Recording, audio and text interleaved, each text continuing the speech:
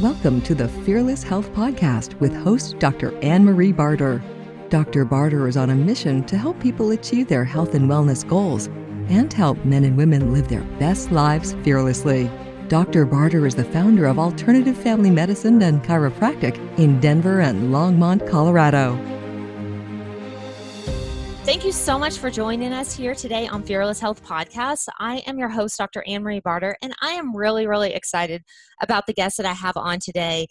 This is Dr. JJ Purcell, and she is a naturopathic physician out of Portland, Oregon, and very knowledgeable on a lot of things health. But today we're going to be focusing on epigenetics and how that actually plays into your health. So thank you so much for joining us today. Oh, you're so welcome. I love your podcast and it's great to contribute. So anything that I have to share with those listening is great. Well, I am really excited to get into this today. We talked a couple weeks ago and it was just so interesting to hear how you have transitioned your practice into discussing genetics. So I want to first jump into the topic of the MTHFR gene that has been like a pretty big buzz going on. And I'm curious what you're seeing in practice and how this is changing the way that you're treating. Yeah, for sure. I mean, it is very profound once you start getting into it. And I've definitely gone down the rabbit hole. And just, to pull back a little bit, I just want to explain what epigenetics is and what MTHFR is, so that everyone's on the same page and they can understand how it might be potentially impacting their own life. Yes, perfect. So epigenetics, if we really do a very simple definition, is the study of how our environment switches our genes on or off. So we now know that we aren't just born with this set of genes and they are static and they never change. They are actually influenced by our life. They're influenced by how we sleep, what we eat, the people around us, our emotional well-being, how we exercise. It's very profound and it's such a fascinating science. And, as we evolve as a scientific group, we're able to really take a look at what is going on with our genes and what is turning them on and turning them off, making them act not the way we want to and really affecting our health. So, research has shown that the environment, like I said, can change. So I want to make it really clear that what you were born with isn't necessarily your destined life. For example, I have a brother-in-law, his whole father's side of the family had heart conditions and they all passed fairly young.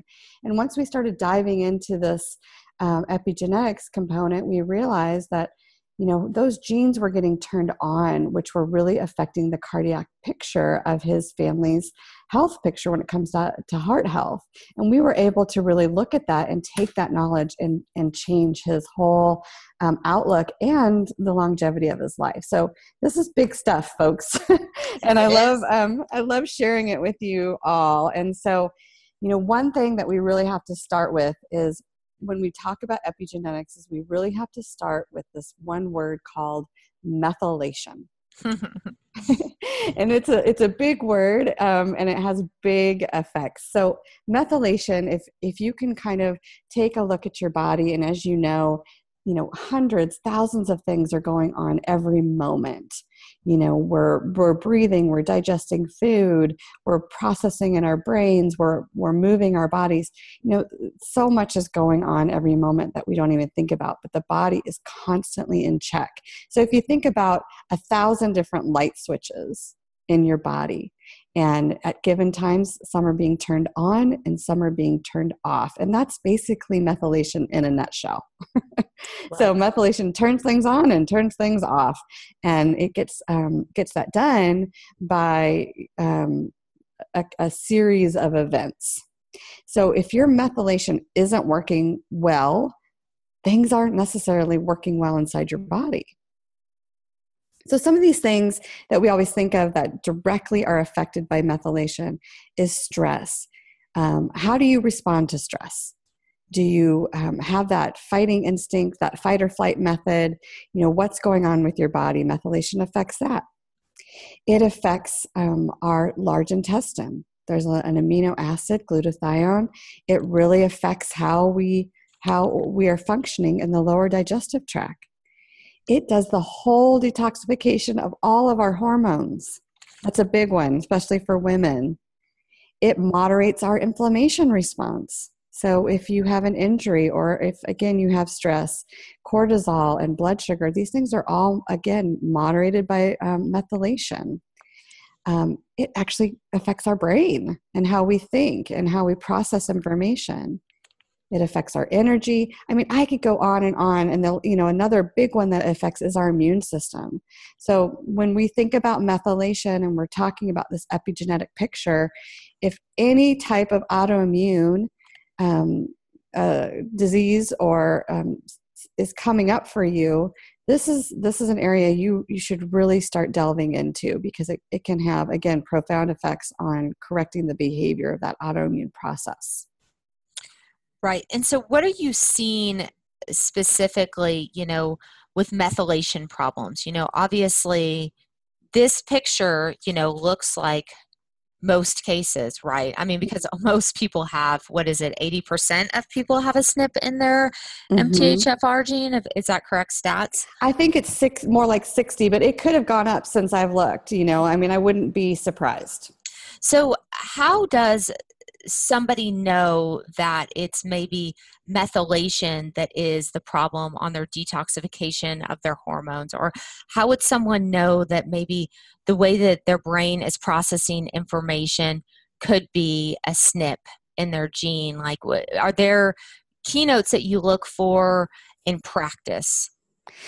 The biggest thing, you can run tests, of course. You can do the 23andMe or the Genos tests to take a look at your DNA and the sequencing of the DNA. And those can identify, as you just mentioned, what are called SNPs. And SNPs are basically looking at the sequence and identifying if it is the way that it should be or if it's off, and that's a SNP. And so we can do these tests, but honestly, to be truthful, it's really just a good history with the patients, and really taking into account what their symptoms are, what their struggles are, and kind of just comparing which genes have that type of picture. So MTHFR, which is a really, really common, as we just mentioned, over 60% of Americans are known to have this SNP in this gene, and it directly affects methylation. Well, if you have a certain markers on a blood test, again, if that's something that you like to rely on, which a lot of us do, something like elevated homocysteine levels will be a result of an MTHFR SNP. And as we know, that's a major risk factor for heart and brain diseases such as Alzheimer's. But another big one is that it plays a huge role in mood regulation. So if you're someone who has anxiety or irritability or, depression, this is like the first time we've really been able to identify a very specific marker that's contributing to emotional well-being. It's very correlating, and it's such a relief for a lot of people, because a lot of times people go to their doctor and they run all sorts of tests and nothing shows up, but they know that something's not right. And it's just so relieving to finally find a piece of the puzzle. Right. And I mean, definitely we have seen out here, it's been interesting to watch psychiatrists actually get into methylation problems in MTHFR testing to check to see if that's going awry, because of how much it's actually contributing in pretty big mental illness conditions. So, I mean, that's a pretty substantial case. Like, that's, been down the road, but you're seeing how much changing the methylation actually changes the brain. It does. It really, really, truly does. And, anxiety is a big one. I see a lot of women who have increasing levels of anxiety more now than I did even 5 years ago, definitely 10 years ago, but it's pretty significant. And one of the things that I'm noticing is that when you have an MTHFR SNP, your methylation is not optimally functioning at the very beginning of the methylation process. And one of the key components in methylation are B9, B12, and folate. So a lot of times what people do is they run out and they start taking a bunch of B12 or folate supplements.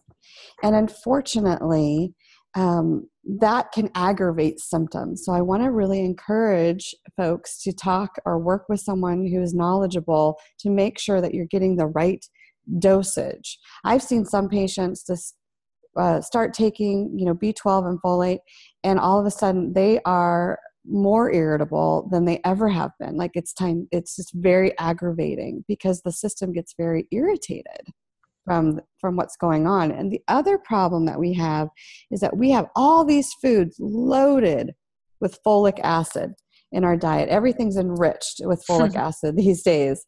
And if you have a methylation issue, if you have a MTHFR, you cannot process folic acid. So what ends up happening is the folic acid goes in, it actually binds to the sites of the methylation process. And so even if you do happen to have a little bit of the right methyl group to go on there, it's blocked by that folic acid.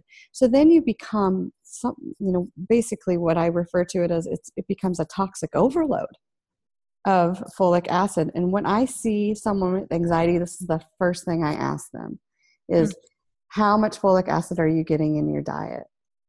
Because if you have this, it tends to directly correlate. An excess amount of unprocessed folic acid tends, in my practice, I've seen correlates to anxiety.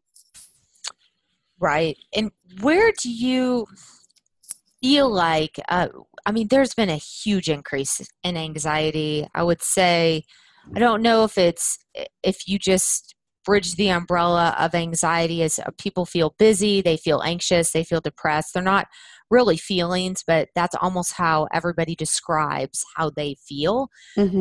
Instead of saying, I feel down or I feel shameful or whatever it is, to actually name a feeling.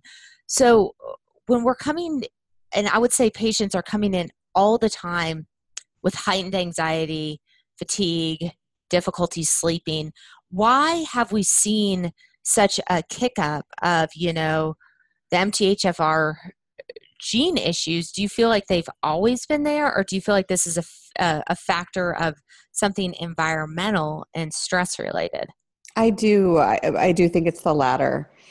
I think we, before in my practice, in the early years of my practice, someone would come in, typically over the age of 36, and they would say, I all of a sudden have this symptom. It came out of nowhere. And we would start examining that, and it would become evident that, before that symptom arose, their body was doing an amazing job of compensating. So they would, go out for a night and indulge in rich foods or perhaps alcohol, and their body would be able to handle the load and process it. But at some point, the scale gets tipped. And then their body is no longer able to compensate as well as it was doing previously. I feel that we have reached that tipping point with our environmental factors. Our body just isn't able to keep up anymore with everything that is going on. And you compound the day-to-day environmental exposures that we might have with perhaps processed food and the additives that are in processed food or GMO foods. The body struggles with having to handle those burdens. If you're any kind of stressed, whether it's with work or school or children or relationships, we tend to all at least have one of those that tends to raise our stress level a bit. So you combine all these things, we're no longer able to compensate like we once were. And so able to maintain that state of health, it requires a little bit more work, I believe, than it used to. Mm-hmm. Yep. And I used to say, I'll just tell you on labs that I've seen, I didn't used to see elevated homocysteine. Now it's just all the time. It's consistently. But I remember, there definitely was a tipping point. I mean, my practice looked totally different 5 years ago than it looks today. It's just been so strange. And I used to say, we're exposed to, here it's heavily chemical, but we're exposed to 70,000 chemicals or 80,000 chemicals every 7 days. Now the statistic is 70,000 chemicals every single day. And most of those have not been studied as to how they affect humans. So, we know a lot of these are endocrine disruptors. So, I mean, genetically, they are going to affect us in a pretty big way. So that's fantastic. Is there anything else to maybe add on MTHFR that you think is really important? Because it really controls a lot of things. It does. Again, I want to reiterate, if you are consuming folic acid, try to do your best to not do that. If you are, one of those types that's going to listen to this and say, well, I'm just going to try taking some folate B12. Okay, but start off with the smallest dose possible before you get in touch with a practitioner that can help. But, honestly, the best way to improve MTHFR function is to eat greens, dark leafy green vegetables, and not just, that kale salad every once in a while, but I'm talking about 3 times a day. Get those dark leafy greens in, because it can, again, really shift just that easily once you get that kind of nutrition in you. Wow. So you have actually seen in your practice, not giving a supplement, not giving any sort of methylation supplement, but just having somebody eat dark leafy greens will really change the health picture and the expression of the gene. Yes. That's fantastic tip, guys. That's fantastic. Yes. So nutrigenomics is basically the science of how nutrition interacts with our genes. And so it's paired right with epigenetics. And what I'm finding, and also, I've learned most of everything I know from Ben Lynch. He's kind of, the guy with epigenetics, but he also is a huge proponent of, it's really about what you're eating. And he's not saying, and I'm not saying like you can get everything from your food. I think most of us realize we can't anymore, rarely get everything from our food, unfortunately. But you can have a huge impact on your health by your food choices. I agree. Yep. He's amazing. He really does have some amazing information. Yes. Brilliant. One other thing, what have you also seen with methylation and blood sugar levels? What have you seen clinically in practice with that? Well, I think that there are a couple other, with MTHR specifically, I think it's anytime you have a SNP. So as Dr. Lynch talks about, you can be born with a SNP, or it can start acting. A gene can start acting like it's been snipped. And so when your blood sugar is not sustaining itself, whether through you're not eating regularly or there is something else, more profound going on, anytime you work with the epigenetic picture and the methylation cycle, that will improve. And so there is, to me, it's a direct correlation. If you have that going on, you've got to start identifying which gene is really being affected. Yeah, and as a general rule, I would say 90% of folks have a blood sugar problem. I don't know what you would say, but Yes, I would say I was that. thinking about 90%. Yes. Well, we love our coffee and sugar. And that's a big problem, but that's, it goes along with the American mentality to go, go, go, and more is better. And unfortunately, it's catching up with us. And I like to make this point because I just don't think people realize how coffee really affects blood sugar and how sugar affects it. But I geek out and I'll check my blood sugar with a glucometer and just see what's going on. And I remember one night, I don't really drink, but one night I went out with friends and I had a glass and a half of wine with dinner. And I checked my blood sugar the next morning. And as a general rule, I run between 83 and 85, which is pretty good fasting. And then I checked it the next morning and it was at 200. That's how much a glass and a half of alcohol changed my picture. And people say, that's okay. I only go out and have, 4 beers on the weekends. Like, think about where your blood sugar is all weekend when you're actually mixing alcohol. And, I tell another interesting story on that same front. Like, I used to have I still have an affinity for it, but won't really eat them after this experience. But I love chocolate chip cookies. Love them. Love them. And it's like my vice. And again, I did that one night. I think I had a cookie or a cookie and a half before bed. I remember it being a little more than like a serving.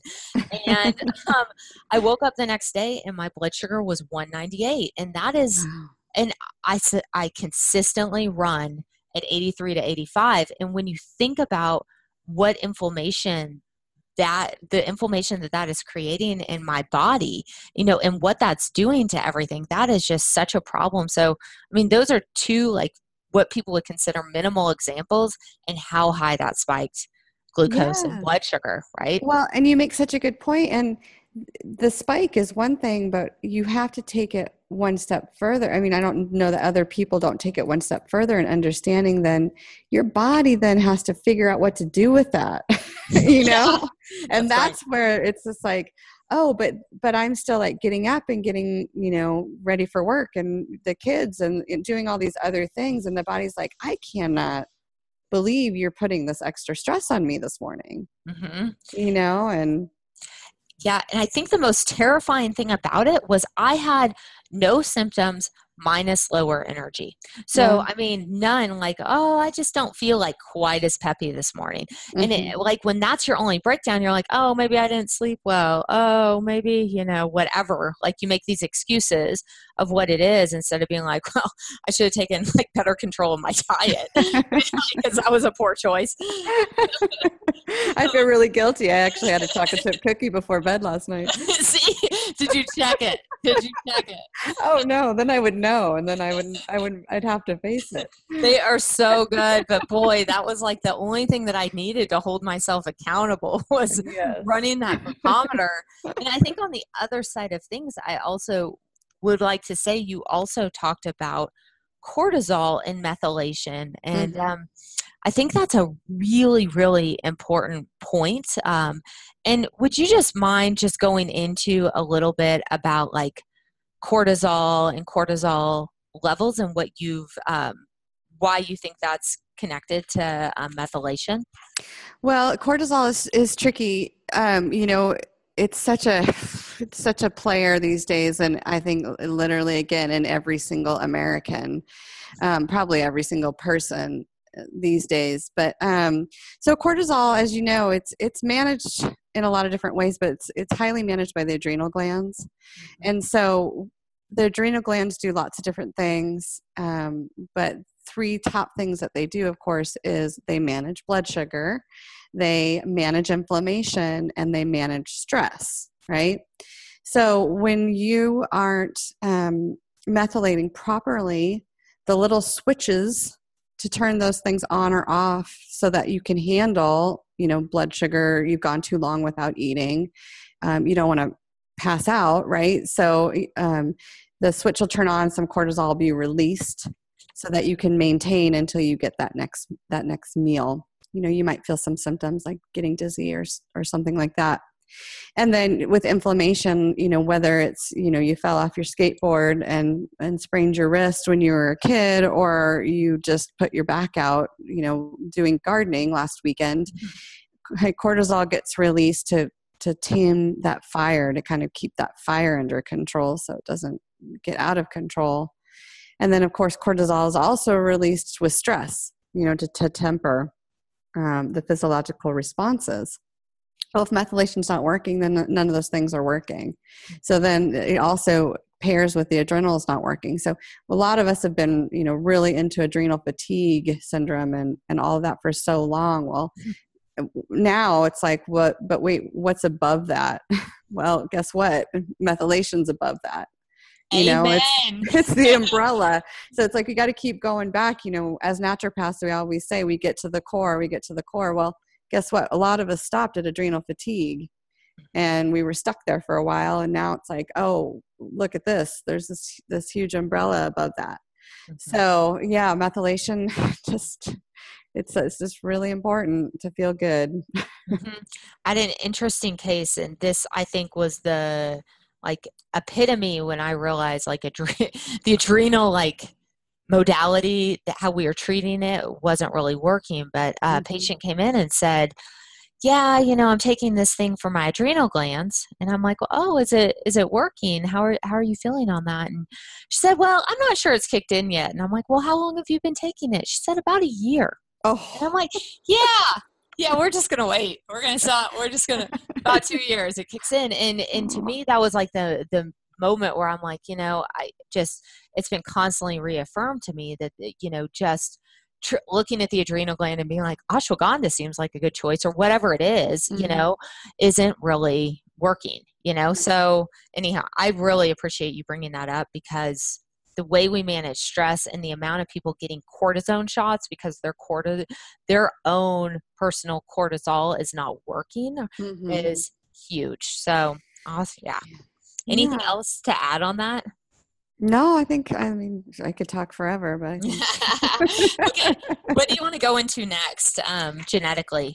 I'd love to talk, there's a handful of really good genes to look at, and but there's two that I just wanted to touch base on. One was the next one I just wanted to touch base on, because it does really affect women. It does really affect how we metabolize our estrogen, which is really important. And that's COMT, and this little gene called COMT. And it's kind of interesting because COMT, unlike MTHFR, basically if it's snipped, then it's not working. But COMT can be snipped and it can work really fast, or it can work really slow, which is interesting.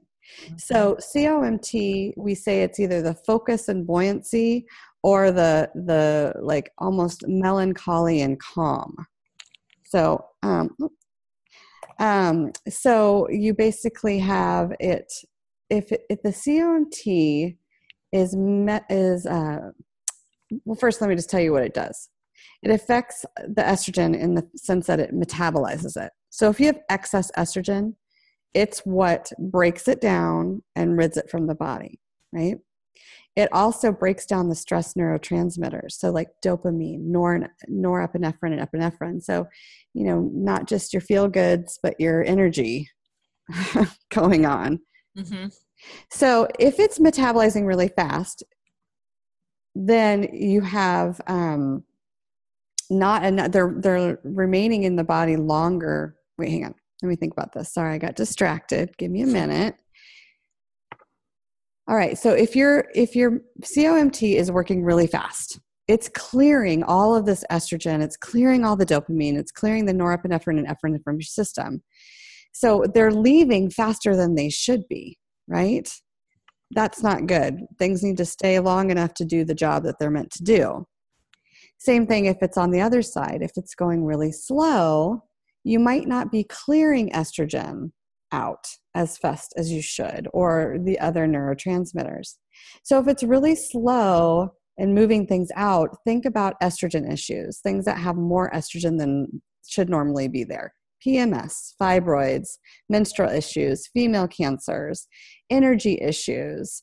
And then some say when you have more of that around, it gives you a little bit more of confidence or buoyancy. You're a little more of a go-getter is kind of how they have paired this, which I find really interesting. Mm-hmm. But also you've got sleep difficulties. You have a really hard time like powering down at night. You know, you're the one that's like getting ready to go to bed and making your list for the next day.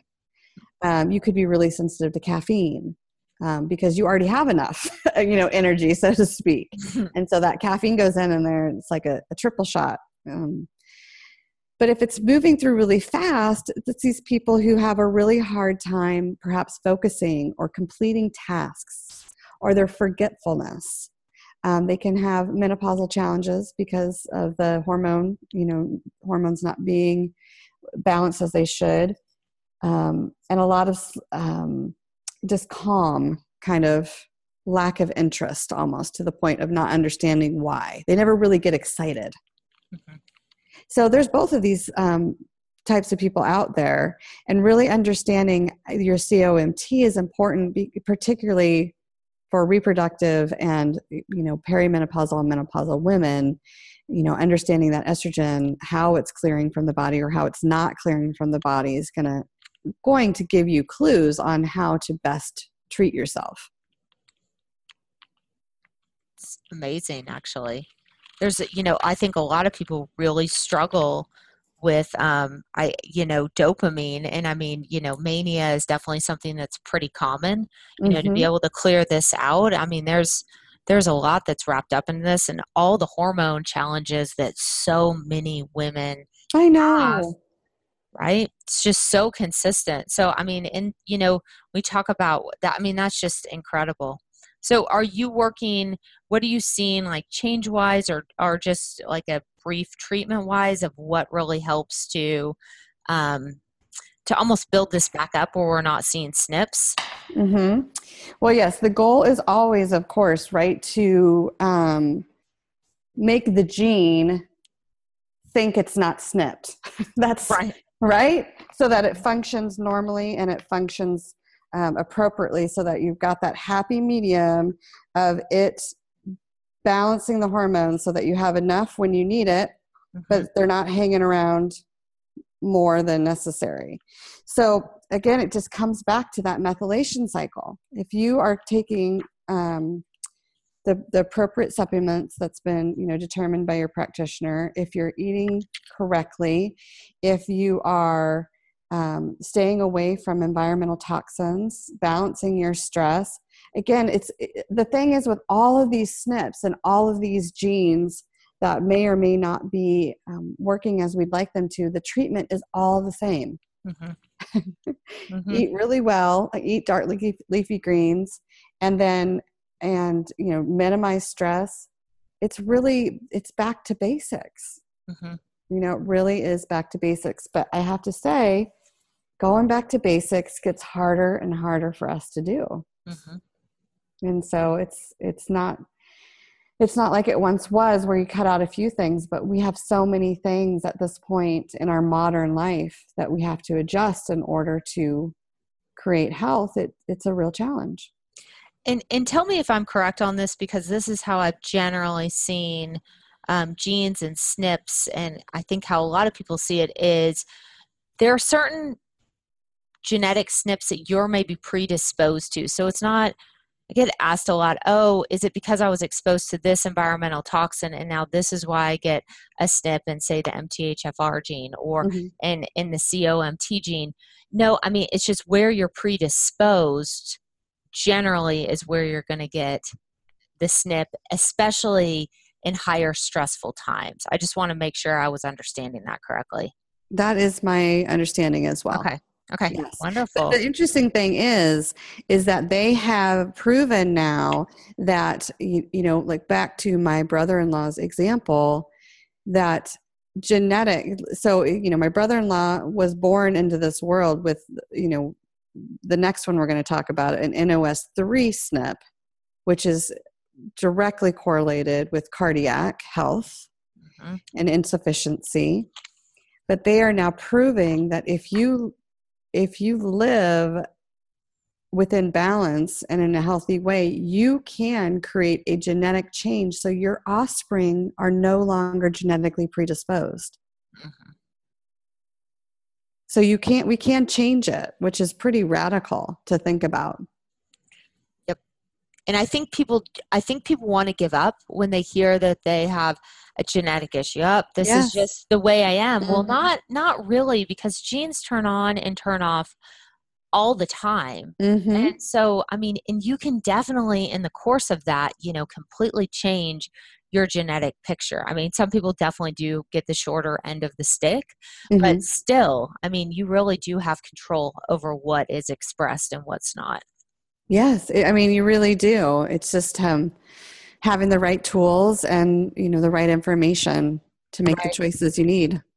Right. So our last one is, obviously the number one killer is still cardiac. And I mean, we've stared at these cholesterol markers for, I don't know when people are going to get on board and still realize it's not cholesterol, but we've been staring at this cardiac marker, have had really very little changes with cardiovascular disease, right? Mm-hmm. And so we continue to approach this, I feel like, the wrong way with statins. And I am curious what you're seeing in genetic SNPs here and what we can change by maybe, calming the SNP down on the NOS gene. Yeah. So the NOS, just so that everyone is aware, that this gene influences the production of nitric oxide. Which is a major factor in heart health. Mm-hmm. And it affects, processes as blood flow and blood cell formation.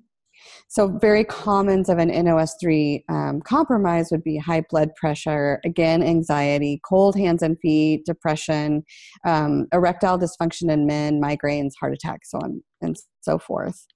But, there are specific impacts of, when your NOS3 is SNP, there's specific impacts on women, pregnant women.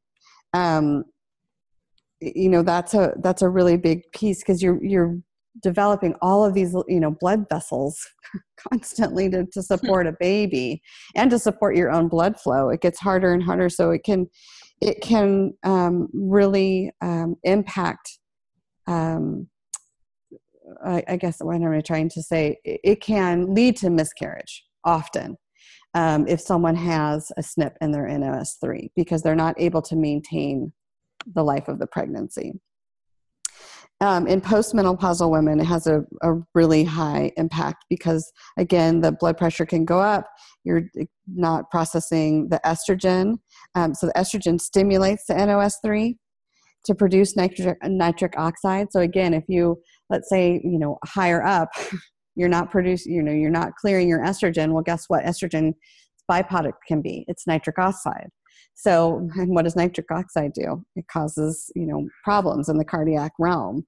So these are very important things to consider when we're looking at women's health, particularly, reproductive women and peri and postmenopausal women with the NOS3. Yeah. Wow. So, when we talk about, I think if a patient comes in, I want to just go to the lowest denominator first. They have cold hands and cold feet. They are generally just either slapped with thyroid, which, it's pretty common to see, issues with the thyroid gland, but also with Raynaud's phenomenon or Raynaud's syndrome, however you want to call it, and are told to, some of these other autoimmune markers aren't present yet. You just might want to warm your hands up, use a hot pack, increase inflammation. Like, I have no words for that because that's not really a fix. No, that's not really even getting to the root of the problem. And if there's no even autoimmune markers yet, are you really dealing with Raynaud's or are you dealing with maybe a nitric oxide problem? Right. And that's typically, it's the latter. Hmm. It's very common, and you're talking about just getting, put into a box. That's basically what's happening with the diagnoses, and then, a treatment of whatever that might be. But referring back to what you were saying about statins, they're one of the top most prescribed drug out there. Well, guess what statins do? They increase the production of nitric oxide. So, you're basically compromising your cardiac health by taking that. Yeah, you might be lowering your cholesterol on paper, but wow, I mean, we're really missing the boat here, folks. Yeah. I mean, and honestly, with statins, at the end of the day, people come in and they feel terrible on statins yes. because they hurt everywhere, because it blocks, it blocks everything that you need to do with fat hormones, because all our hormones are run based on fat. And so, and then they come in with all kinds of odd musculoskeletal problems that just suddenly appeared. Suddenly. Like, ta-da! What's changed? Okay, well, I'm trying to lower this, and I mean, I think your body is really trying to tell you something that's not the fix. So, and so how you're working on NOS is very, very similar to everything else. The treatment is the same, making sure you have the right cofactors, making sure your diet's right, and then really trying to limit environmental toxicity and exposure, which is so challenging. Yes. I mean, again, we're going back to the very basic, and that is get your methylation on track. Get all those light bulbs changed so you can turn them on and off appropriately. And that's what has the biggest impact on these SNPs if they're not acting right. Right. It's interesting, and I don't know if you have seen a lot of this where you are or heard a lot of this, is, Sonaine is pretty common here, and there has been an increase with Sonaine, and then the Hubbard protocol using niacin. And it's really interesting when you hear people talk about it, because people will get such mixed results from such high B vitamins and the B vitamins that they're actually taking, and then interesting reactions to niacin that they're saying are above and beyond. Like, I think they're pushing their systems too hard, but it's really interesting to hear people trying to do these protocols and trying to detox, but maybe struggling a little bit. Well, it's interesting, where my mind goes is, well, that'd be an easy way to tell who's got the SNP. That's so true. That's so true. Like, it's pushing them and detoxing them too fast. They're just, it doesn't work. Yeah. So I thought that was kind of interesting. And I was like, wow, that's so funny that some people are having such hyper reactions on this and some people are not, because, there's been this, culture of heavy duty, detox. I've got to get rid of these environmental toxins. So interesting. It's been interesting. The best way to get rid of environmental toxins is to have your body work right. If you have your body work right, it'll do it. If your body's not working right, then no, then it won't do it. But, people push their bodies with those detox protocols, and even a good thing, your body still has to process it. That's right. That's right. And you can do too much. I just want to reiterate this, but I personally see a lot of people do too much, exercise too hard, push too hard, be too stressed out, add too many things to their plate. And I just think it's counteracting the health benefits of a lot of things that they're doing. I agree. And as a society, we have to reteach and retrain of what is the balance, because that's not balance. Mm-mm. Any tips for finding balance, or any tips that you give patients?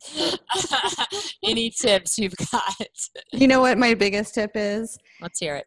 15 minutes a day, sit and do nothing. Just nothing. You don't have to meditate. You don't have to, but literally don't have a book, don't have the TV on, your kids can be around or your family or whatever, but just literally just sit there for 15 minutes a day and do absolutely nothing. I like that. I find that to be very profound in people's lives. I get told, you hear everything about meditation or slowing down. So I fall asleep. Yes, me too. So I'm like, clearly I just need to go to bed. Like that's really where I need to be. So I've actually had to walk in and relax, because if I just stop, I'm in trouble. It's like Yes. lights out. Like 10 minutes. I just sit on my porch and kind of look at the trees. That's what I do. I sit on the porch, look at the trees. That's amazing. See what's going on in the bird life out there. Well, thank you so much for being here. Anything else you wanted to share about what we talked about today? But this has been a really interesting conversation on genes. Oh, well, thank you for having me. And I think the biggest thing, if you're piqued by this conversation and interested, just start learning more and find people who know more. My biggest thing, because I am guilty as well, is I think I can do everything myself. And I am constantly humbled and reminded that when I start talking to others who have information, it leads to such a fuller picture and such a better picture. And so I just really encourage y'all to talk to other people about it, because that is going to give you the best results. Yes. Yeah. Thank you so much. And where can people find you? Oh, well, you can find me on my website, which is drjjpurcell.com. And I answer emails all the time. So if you have any question about anything, by all means, shoot me an email. My main modality, besides this new passion, has always been herbs. I've been an herbalist and have written books on herbal medicine. So if that's something that interests you, by all means, you can check those out too. Awesome. Well, thank you so much for being here and sharing all this information that you had and just taking time out of your busy day. So thank you again. Thank you for doing what you do. I'm sure many people are benefiting from, so don't ever stop. Yes, thank you. All right. We'll talk to you soon. Bye-bye.